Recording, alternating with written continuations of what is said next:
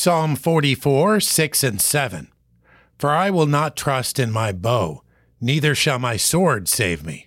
But thou hast saved us from our enemies, and hast put them to shame that hated us. This verse may cause us to think about the times we've given credit to something or someone other than God for victories in our lives.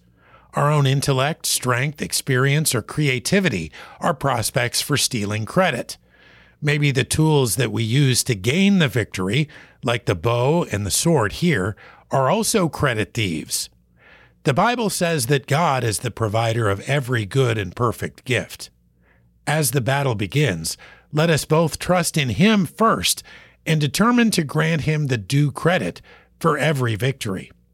Our minds were created by God, along with our hands and feet and voices. Nothing good is ours because we earned it. It is rather ours because God, in His goodness, allowed us to earn it. We may not hold a bow or sword in our hands today, but if we hold something that draws our attention from the provision of the Lord, we would be wise to consider where it came from and who gave us the strength to use it. Psalm 44, 6 and 7.